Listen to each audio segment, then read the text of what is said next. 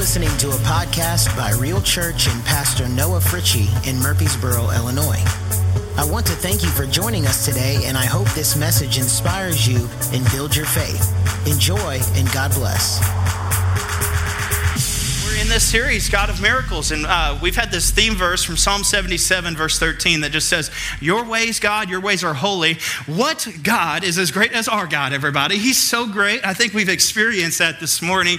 It says, you are the God who performs miracles. You display your power among the peoples. In the last several weeks, I've been telling you that I love this verse because it is in the present tense. It is, you are the God. I think it's wrote like that on purpose. It's wrote like that for you and I to read and know that in our life, our God is the God of miracles. He still is the God of miracles. And what we've been praying over the last several weeks is that God would just display his power in your life. That's been our hope, and I hope that has been your prayer as well. And we've just been believing for miracles around here. And so today, what I wanted to give you, I'm going to give you a message that I've brought in some way or fashion before for two reasons. One, it's about one of my favorite miracles of all time.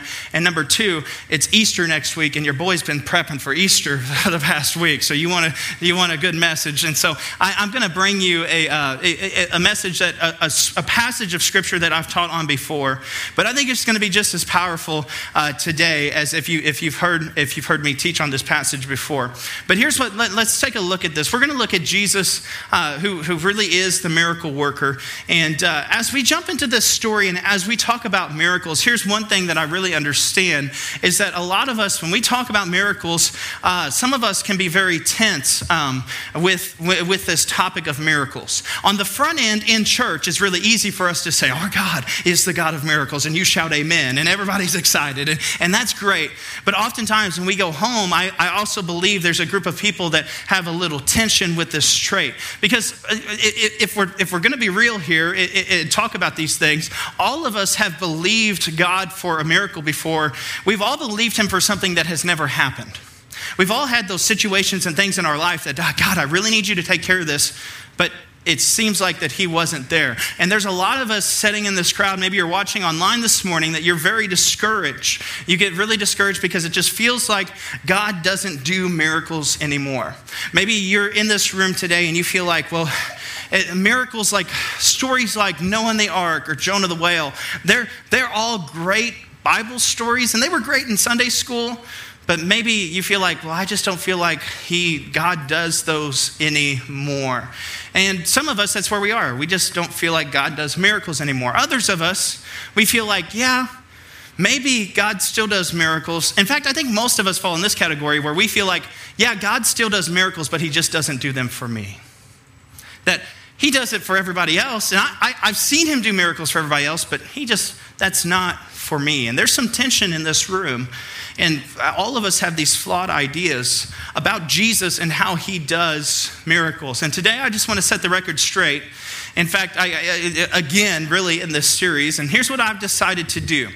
To help you understand miracles, to teach you about miracles, I wanted to use what scholars call the law of first mention, which just means that anytime you want the purest teaching of anything in the Bible, you typically go back to the first time it happens. So if you want the purest teaching of miracles, you can go back. A lot of scholars will go back first to the Old Testament, look at the first time something miraculous happened in the Old Testament, and then they'll go to the Gospels and see, when was the first time Jesus did this? What did Jesus' first miracle look like in Scripture? And so anytime you study the Bible, typically you always go back to that first occasion and see what the Old Testament and see what Jesus has to say about it. And so to study miracles today, that's what we're going to do.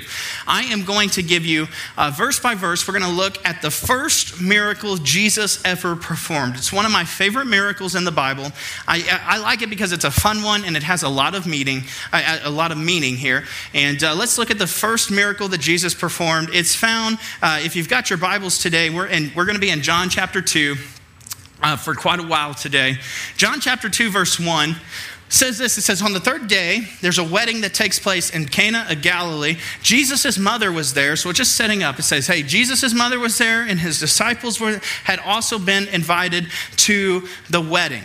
And so they're all at this wedding. They're all having a good time. This is about the reception part of the wedding here.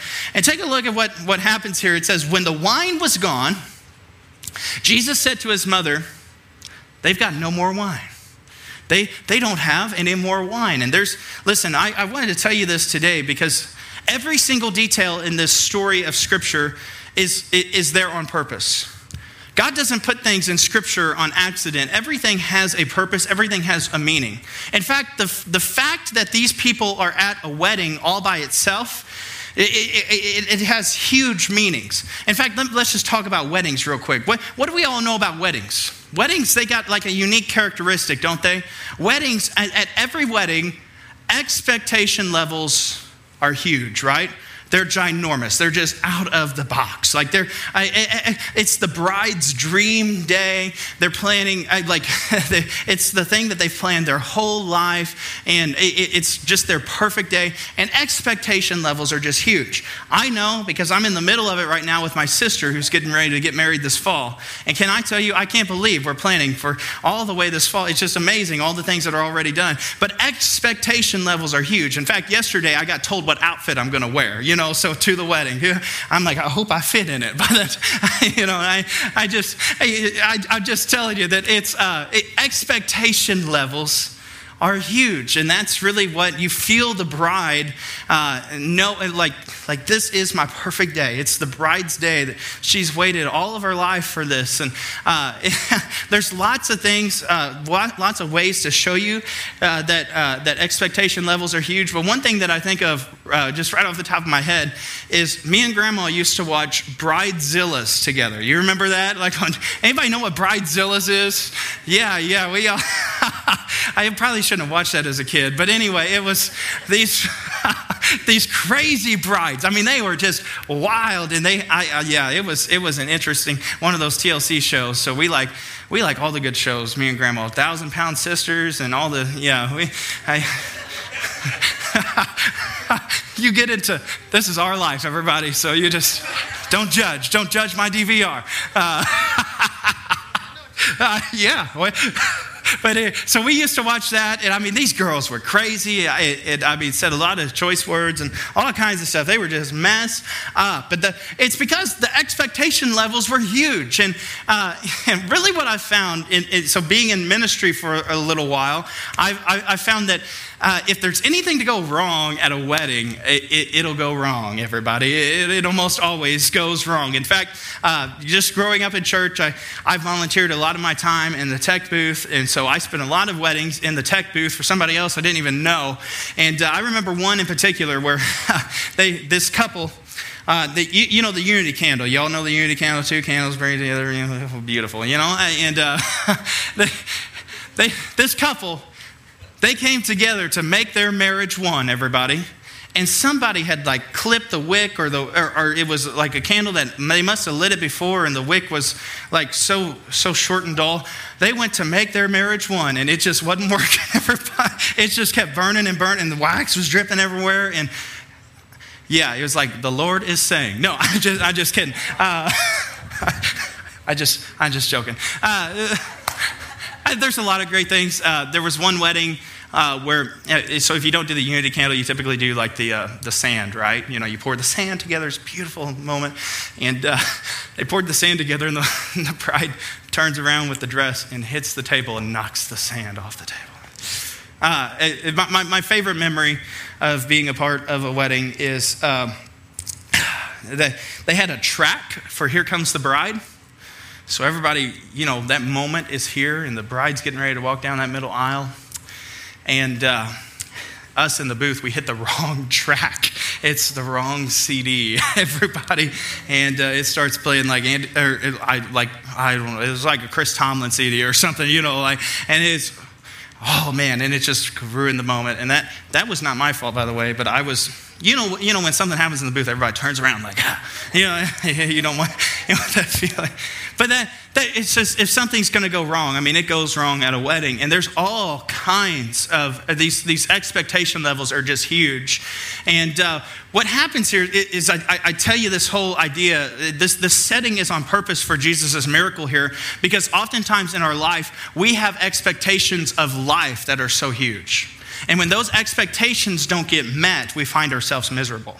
We find ourselves, the wine is gone from our life. And they make this statement in this wedding story that the real problem in this wedding is that the wine is gone. The wine is missing. And that might not seem like a huge deal to you.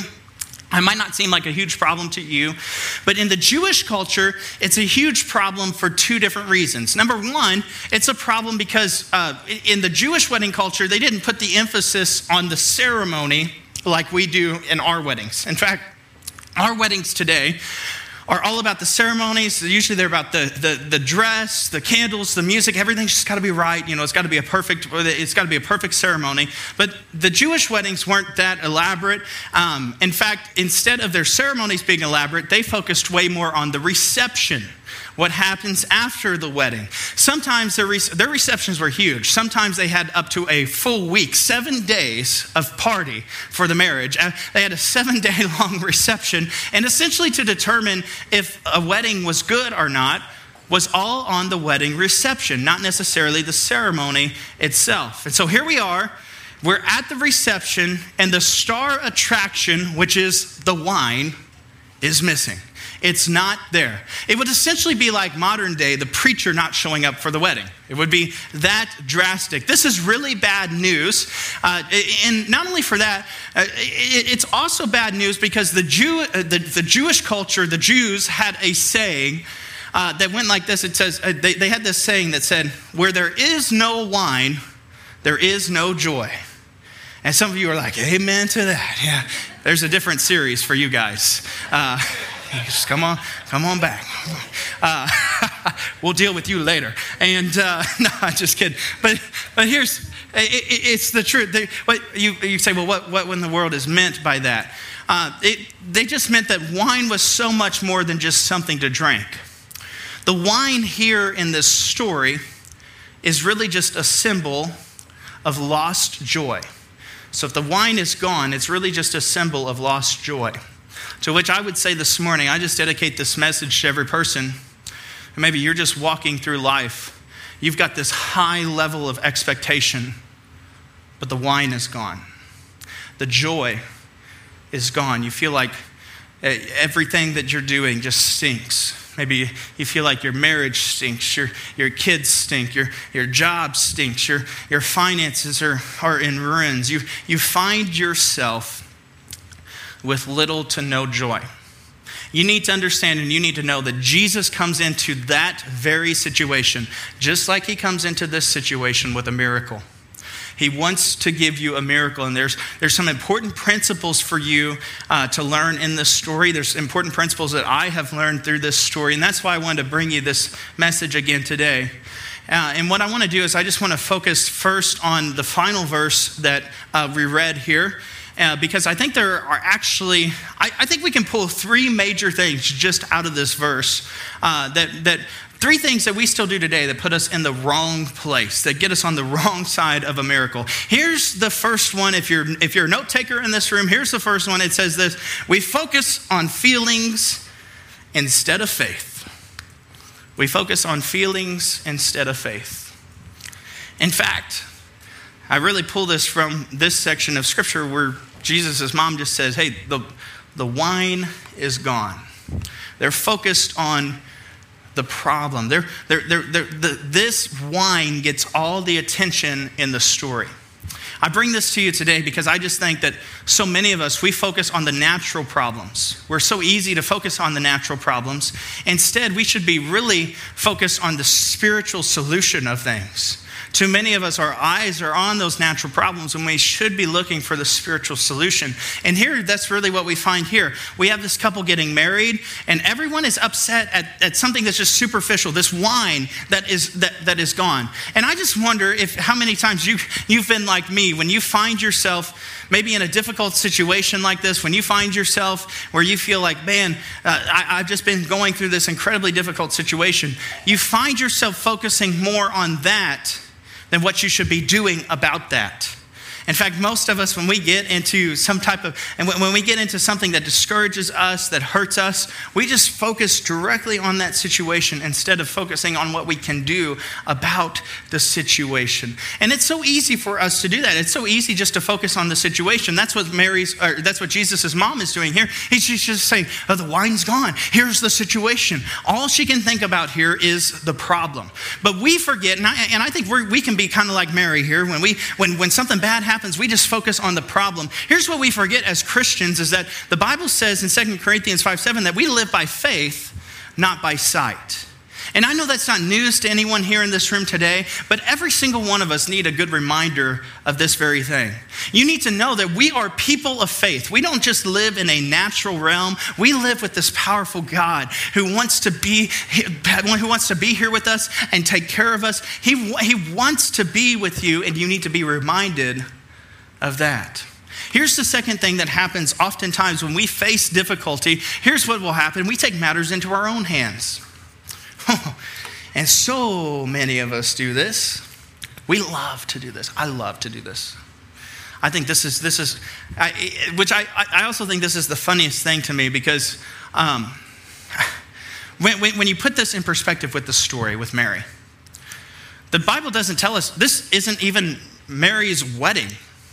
This isn't her thing that she's putting on. Mary is, I think it's funny because she's just a guest. And she sees the problem, and she wants to take matters into her own hands. She wants to do something about it.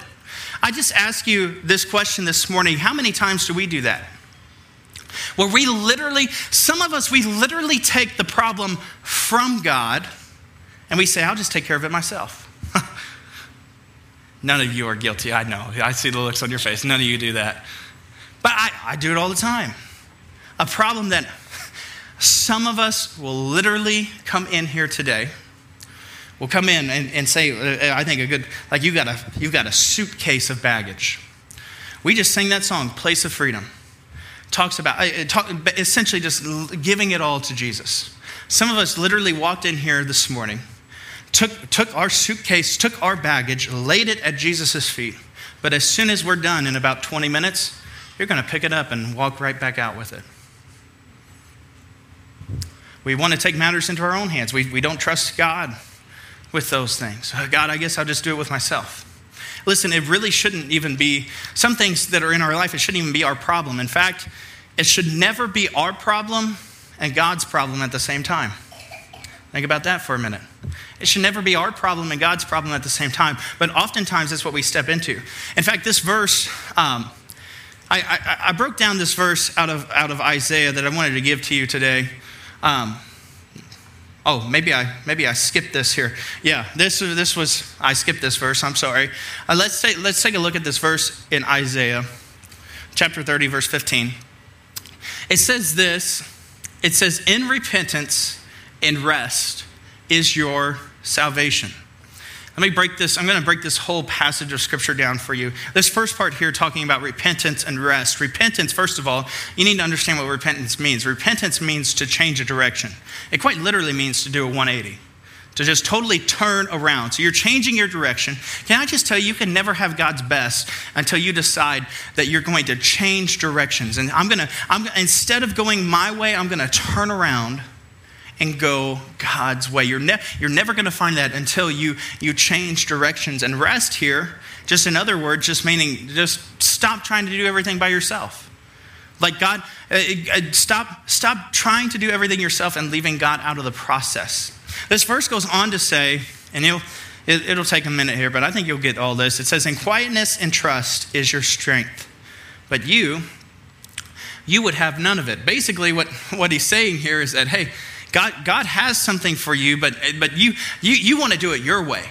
You want to do it by yourself. In fact, it goes on to really explain that to us. It says, you said, no, I'm going to do it by myself. I'm going to flee on my horse. I will flee on horses. When you see horses in passage of scripture like this, horses almost are always a symbol of personal strength. Just meaning that, hey, you know what, God? I'm going to take care of this myself. I'm going to ride off on my own horse. And he says, this scripture goes on to say, therefore you will flee.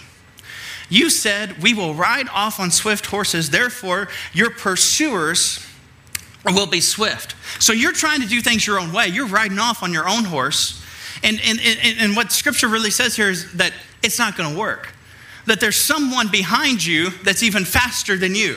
There's someone behind you that is after you. They're pursuing you. You're trying to do things your own way, but the enemy's on the horse right behind you, right on your tail. And look at what happens in scripture here. It goes on to say, till you are left like a flagstaff on a mountaintop, like a banner on a hill. Essentially it's saying, until you're left all alone and isolated. And I'm just asking you this question today, just to break this whole thing down for you today. How many of us feel like this very way? Some of us, we're so far from God. We've been trying to do life on our own. We've been trying to do life on our own horse. We've been riding our own horse. We've been kicking our own horse. We've been trying to go faster, harder, stronger all the time. We've been trying to make our own way, and the enemy is just right behind you.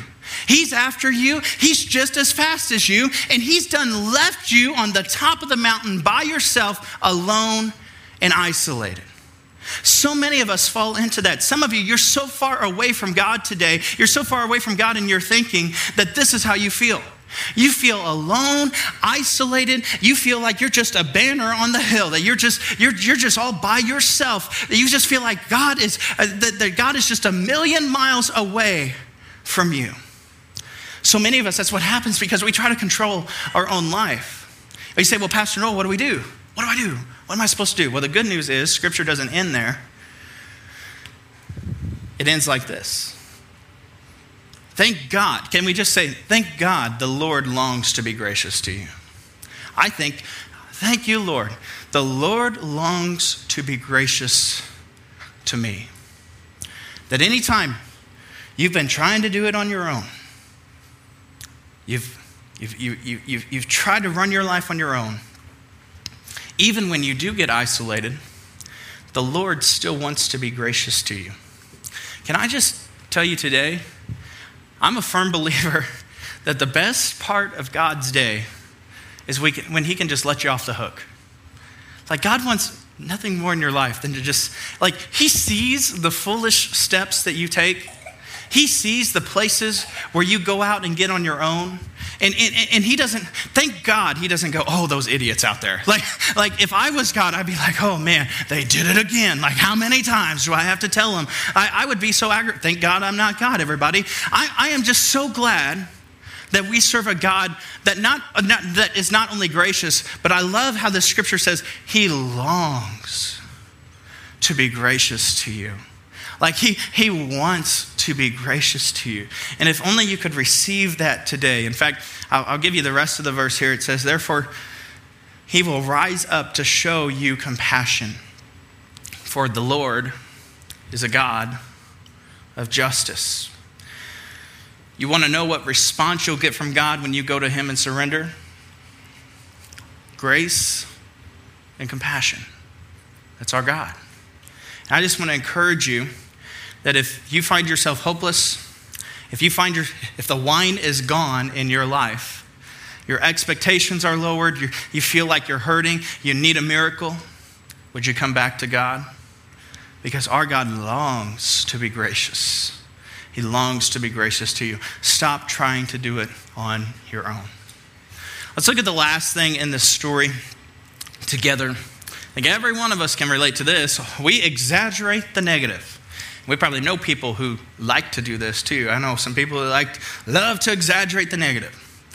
We like to, I think it's funny, so many of us, we like to explain to God how bad the problem actually is. God, I don't think you understand how bad this is. And listen, I just think a lot of us will go in prayer and we'll just do this very thing. We'll exaggerate the negative. And I don't mind us telling God about our problems. But I don't think that should be the majority of our prayer time either. Like some of us, we live this life. Some of us, our attitude is just literally, well, if it weren't for bad luck, I wouldn't have any luck at all. Like that's kind of how we go through the day. And some of us, we just get in our prayer time and we just, oh God. And we just complain before God. And that's fine and dandy. And I'm super glad that you're praying. And there's a time for that and a place for that. But at some point in your life, we can't just keep telling God about our problem. We've got to tell our problem about God, everybody. Like we've got to tell our problem about God. Like, listen, I think it's encouraging for us to be here today and sing in the way that we did, and to sing songs like Jesus, you're so powerful. Your name is great. God, you're so good. Because listen, if we're not careful, we just exaggerate the negative. Here's how it happens in this story. Here's what Mary says. Mary's exaggerating the negative in this story. She just says, hey, there's no more wine. The wine's all gone. No more wine to drink. Essentially, she says, I guess we're toast now. Like, this party's over. Oh, yeah, there's no more wine to drink. I just want to encourage you right now. Listen, a lot of us, some of us have been through this entire year of difficulty. Every one of us has hurt in one way or another. Right now, you might feel like there's not a lot of external things that are encouraging, that are happening. Some of you, your life looks very dim and troubling. Listen, I've been thankful to literally be able to be a part of a family, and not just a family, but a church of faith like you are, that stands on God's word, that is not wavering. People of faith who know that God has something greater in store for us, even through all these problems. You know why we're like that? You know why we're all like that? Because we're people of faith. Listen, we know what it looks like. We even know, even when it doesn't feel right, we still have come to the conclusion. Look at this. In 2 Corinthians 1 verse 20, it says, for no matter how many promises God has made, and listen, I believe God has made a lot of promises for me. God has made a lot of promises for my family. He's made a lot of promises for this church, and he's done the same in your life. God has made you promises, and his promises are yes in Christ. Another version says yes and amen. You know what that means? It means that it may not look like, maybe you're in a season of life where it looks like God's not working at all. But you need to understand that his promises are still yes and amen. He still wants to be there for you. You might say, well, then what's going on? Here's the problem. So many of us, we just don't understand God's ways. We don't understand God's ways. You know why? Because he's so much bigger than us. God operates so much different. He's so different than us. That's why it takes faith to serve God. Because he just does things differently. That's why we're called people of faith. Listen, you wouldn't need faith if it was too obvious. If God just handed everything in your lap, you wouldn't need faith. There wouldn't be a point of it. But we are people of faith who serve him. Take a look at this. I want to give you really super quick here four things that we really see in this story where Jesus is the miracle worker, to where you say, well, Pastor Noah, these all look like doom and gloom. What do I do? What do I do? I want to finish the story, and I want you to really see these four things. See these four see what it takes to get a miracle. Here's number one, is in order for you to get a miracle, you just need to do what Jesus says to do. Simple, right? Not all the time. But you need to do what Jesus says to do. And we get this from this next part of the story. In fact, in John chapter 2, verse 5, his mother said to the servants, she said, hey, just do whatever he tells you to do. I think it's kind of funny. I like to think about how these stories happen. Like, what if they happened in modern day? I can just kind of picture Mary, where she came up to the servants and she understood that she had a problem. And then when she understood that she had a problem, she was like, oh, wait. I have the Son of God. Like, oh, Jesus is right there with me. So she complains about her problems for a little bit and then realizes that she has Jesus. And I just picture her probably going to this crowd and saying, hey, listen, what Jesus is about to say, it's probably going to be a little strange. Like, he was a different kid, like he's just a different boy. And whatever he's going to, it might not make a whole lot of sense, but just do whatever he tells you to do. Like, just listen to him. And that's essentially, she just said, hey, just do, like, don't think about it too long. Just don't analyze it. Just do what he says to do. In fact, you might say, well, why does she have to do that? Why would she say something like that? I think it's because our God is famous for doing things that you just don't understand. He's famous for doing stuff that you might not always agree with. Or he's famous for just doing stuff that we just totally, we just can't even get. You know why? Well, look at what Isaiah says here about God. It says, this plan of mine is not what you would work out. Neither are my thoughts the same as yours. It says, for just as the heavens are higher than the earth, so are my ways higher than your ways, and my thoughts than your thoughts. In other words, meaning that God is just famous for doing something different than us. He just has a whole different way of thinking. His thoughts, his ways are higher than our ways. And that makes sense because he knows more than us, everybody. He knows more. He sees more. He can see the big picture. God is just smarter than us. And the problem is that so many people, we just don't necessarily believe that. We say we do, but our actions don't show it. I think another problem is that too many people don't want to do it God's way. In fact, I would say it like this, that too many of us, we serve God we serve God in this direction, from our head to our heart. But that was never God's desire for us. God wants to be a part of our life. If God could just have your heart, maybe one day he'll let you understand. But too many of us, we want to pass it through our brain. We analyze everything. Well, that doesn't make sense to me. Can I just encourage, like, if you're that person today that says, if I'm not going to understand it, then God's not going to do it, then God can never be bigger than your brain, everybody. He'll never be bigger than your brain. And that's a sad conclusion. Listen, it has to come to a place where you just begin to trust that our God is smarter than us, that he can do better than us, that his ways and that his thoughts are higher than us. Listen, if you always have to understand God, you will never have the right relationship with him. And I'm not saying this to say don't study the Bible and don't, listen, we work hard. I work hard to study and learn and grow for you. That's not an excuse not to dwell after more of an understanding for God, not at all. But I'm just saying there are going to be some things that God is going to do in your life that just won't ever, maybe not ever, make sense to you. And honestly, I've just had to come to the conclusion that I'm all right with that. That I'm glad that I serve a God who knows more than me. I'm thankful that I do. Let's take a look at this second point. I don't like this next point, but it's true. This next point is you need to focus on what God wants to do in you. You know why I don't like this point? It's because most of the time I don't focus on what God wants to do in me. I focus on the problem and how I want to fix it. So many of us, we want to focus on the problem, but God has this trait that I don't really care for that much. And it's that he will take a problem and use that opportunity to teach you something in the middle of it. Listen, every single situation, everything that he leads you through, he can teach you something in the middle of it. See, here's what happens. I think sometimes God delays our miracle. I think sometimes God doesn't answer our questions because he's working on a character issue inside of us.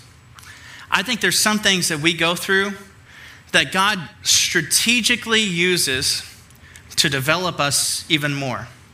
Because here's what we don't like to understand, is that God is actually way more concerned about what's going on inside of you rather than just the external stuff that is eventually going to fade away. Like, God is so much more concerned about your heart. He's so much more concerned about your soul because that's the part that lasts. And so he'll use what he's got to do to draw you near, because the sickness or the struggles that you're going through in life, they'll fade away. Our God, he cares about the stuff that lasts. Listen, and maybe you've been going through difficulty. Maybe you've been going through some hurt. Listen, I just know, I like I said in the beginning, all of us, even just in this past year, have gone through a lot of difficulty and hurt. I have personally. I mean, as your pastor, it's hard. There's been a lot of things that have just really hurt. But can I also tell you that going through that hurt, God has developed me. I mean, it's almost monthly. Every month I can look back and see that I'm a different person. How God is doing a deeper work on the inside of me. I mean, I can just tell you, like through this whole year, like my time with the Lord has just been so much better than it has in the past. I feel like I'm a better pastor. I feel like I understand a little bit more of what you're going through.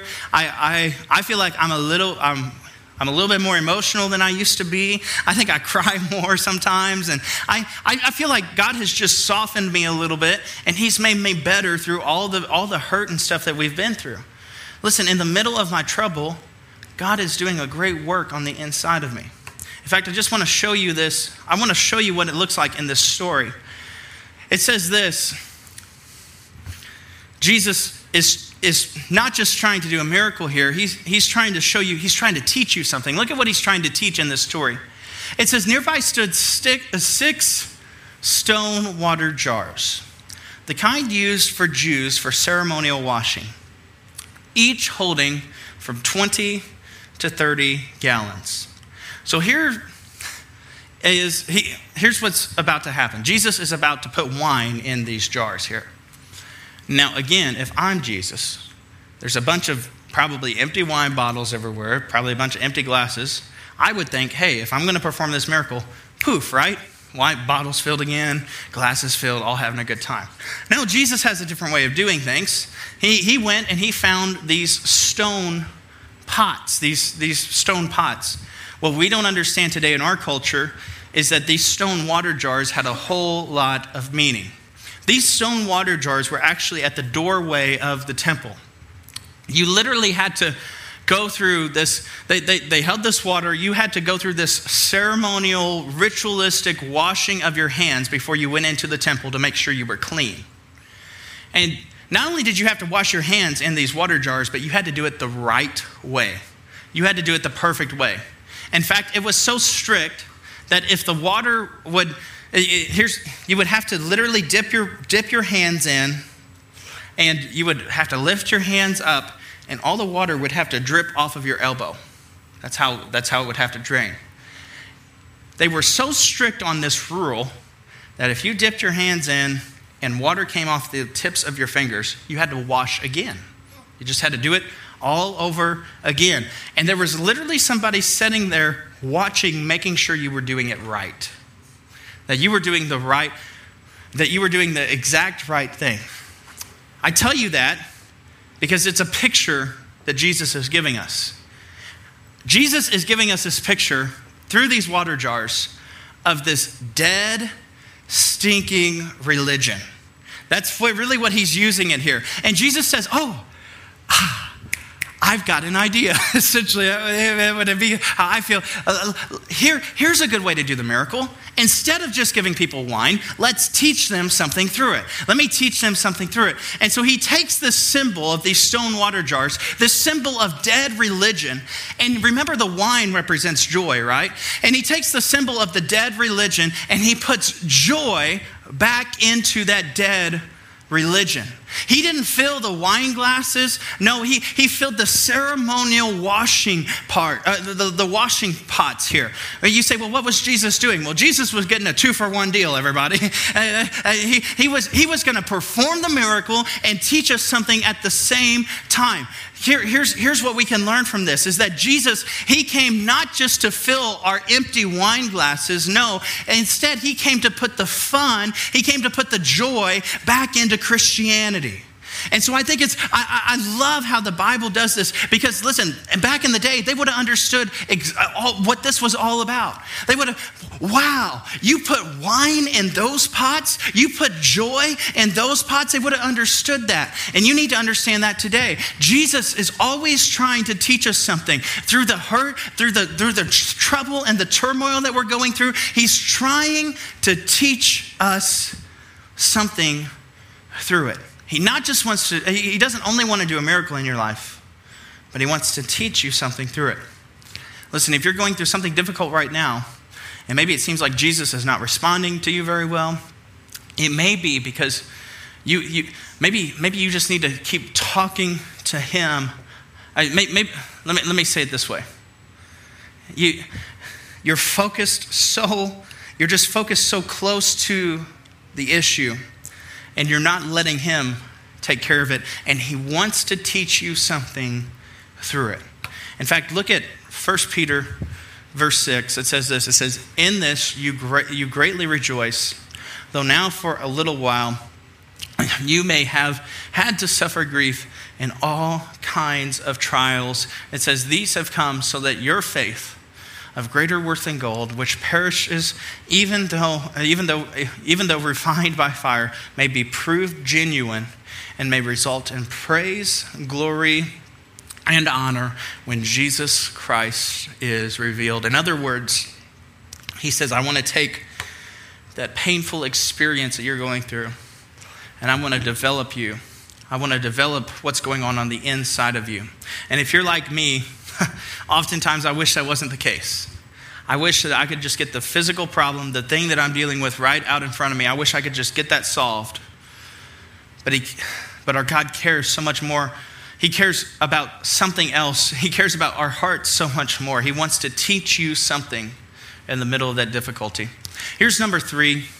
If you're taking notes, you need to believe the unbelievable. And I just want you to be people of God. I want our church to be a church that believes God for big things, to trust him for things that might even look unbelievable. Look at what happens in this story. This really wraps up the story here. It says, "Then he told them, 'Now draw some out and take it to the master of the banquet.' And they did so, and the master of the banquet tasted the water that had been turned into wine.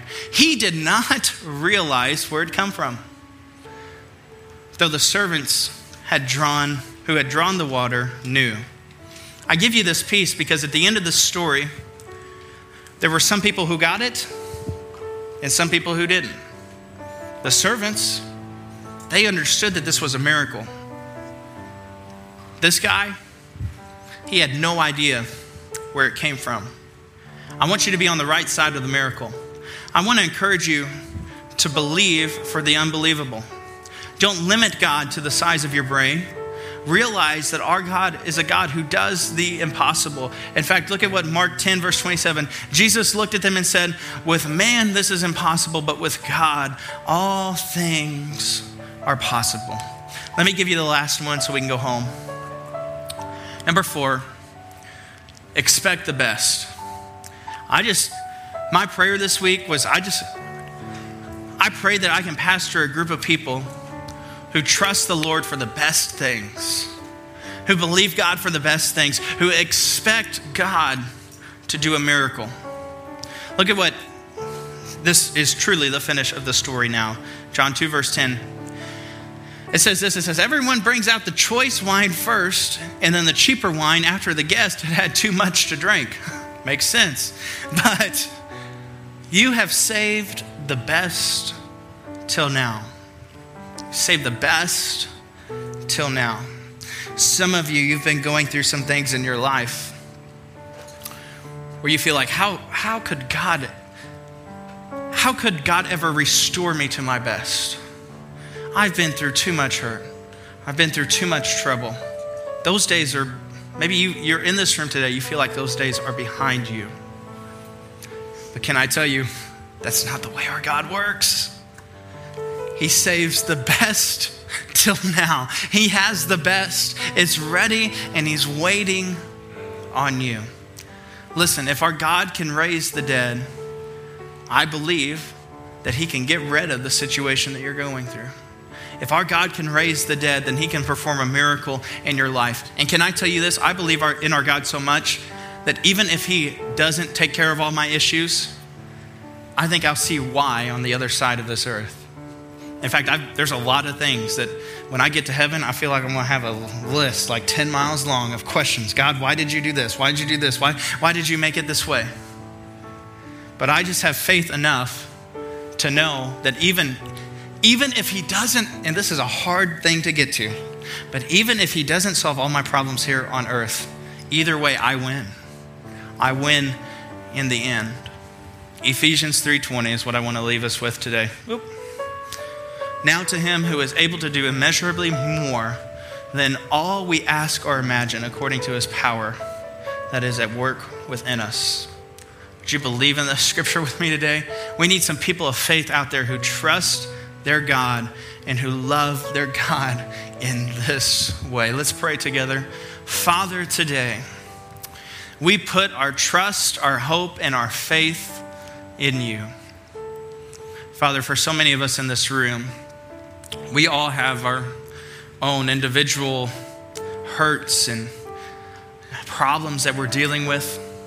Father, today we just give them to you. Church, why don't you just speak that problem out? Maybe it's just under your breath. Just speak that thing out. Say, God, I give it to you. I give this to you. God, we give those problems to you. And Lord, we have faith and we trust that you can handle it. That God, we declare today that we're not leaving with that baggage. God, we're leaving it at the feet of Jesus today. Because God, you know better and you know how to deal with it. And so God, for every person in this room who is expecting a miracle, who needs a move of God in their life, God, I pray that you would just be with them. God, won't your presence just touch them right where they're at? Lord, we love you.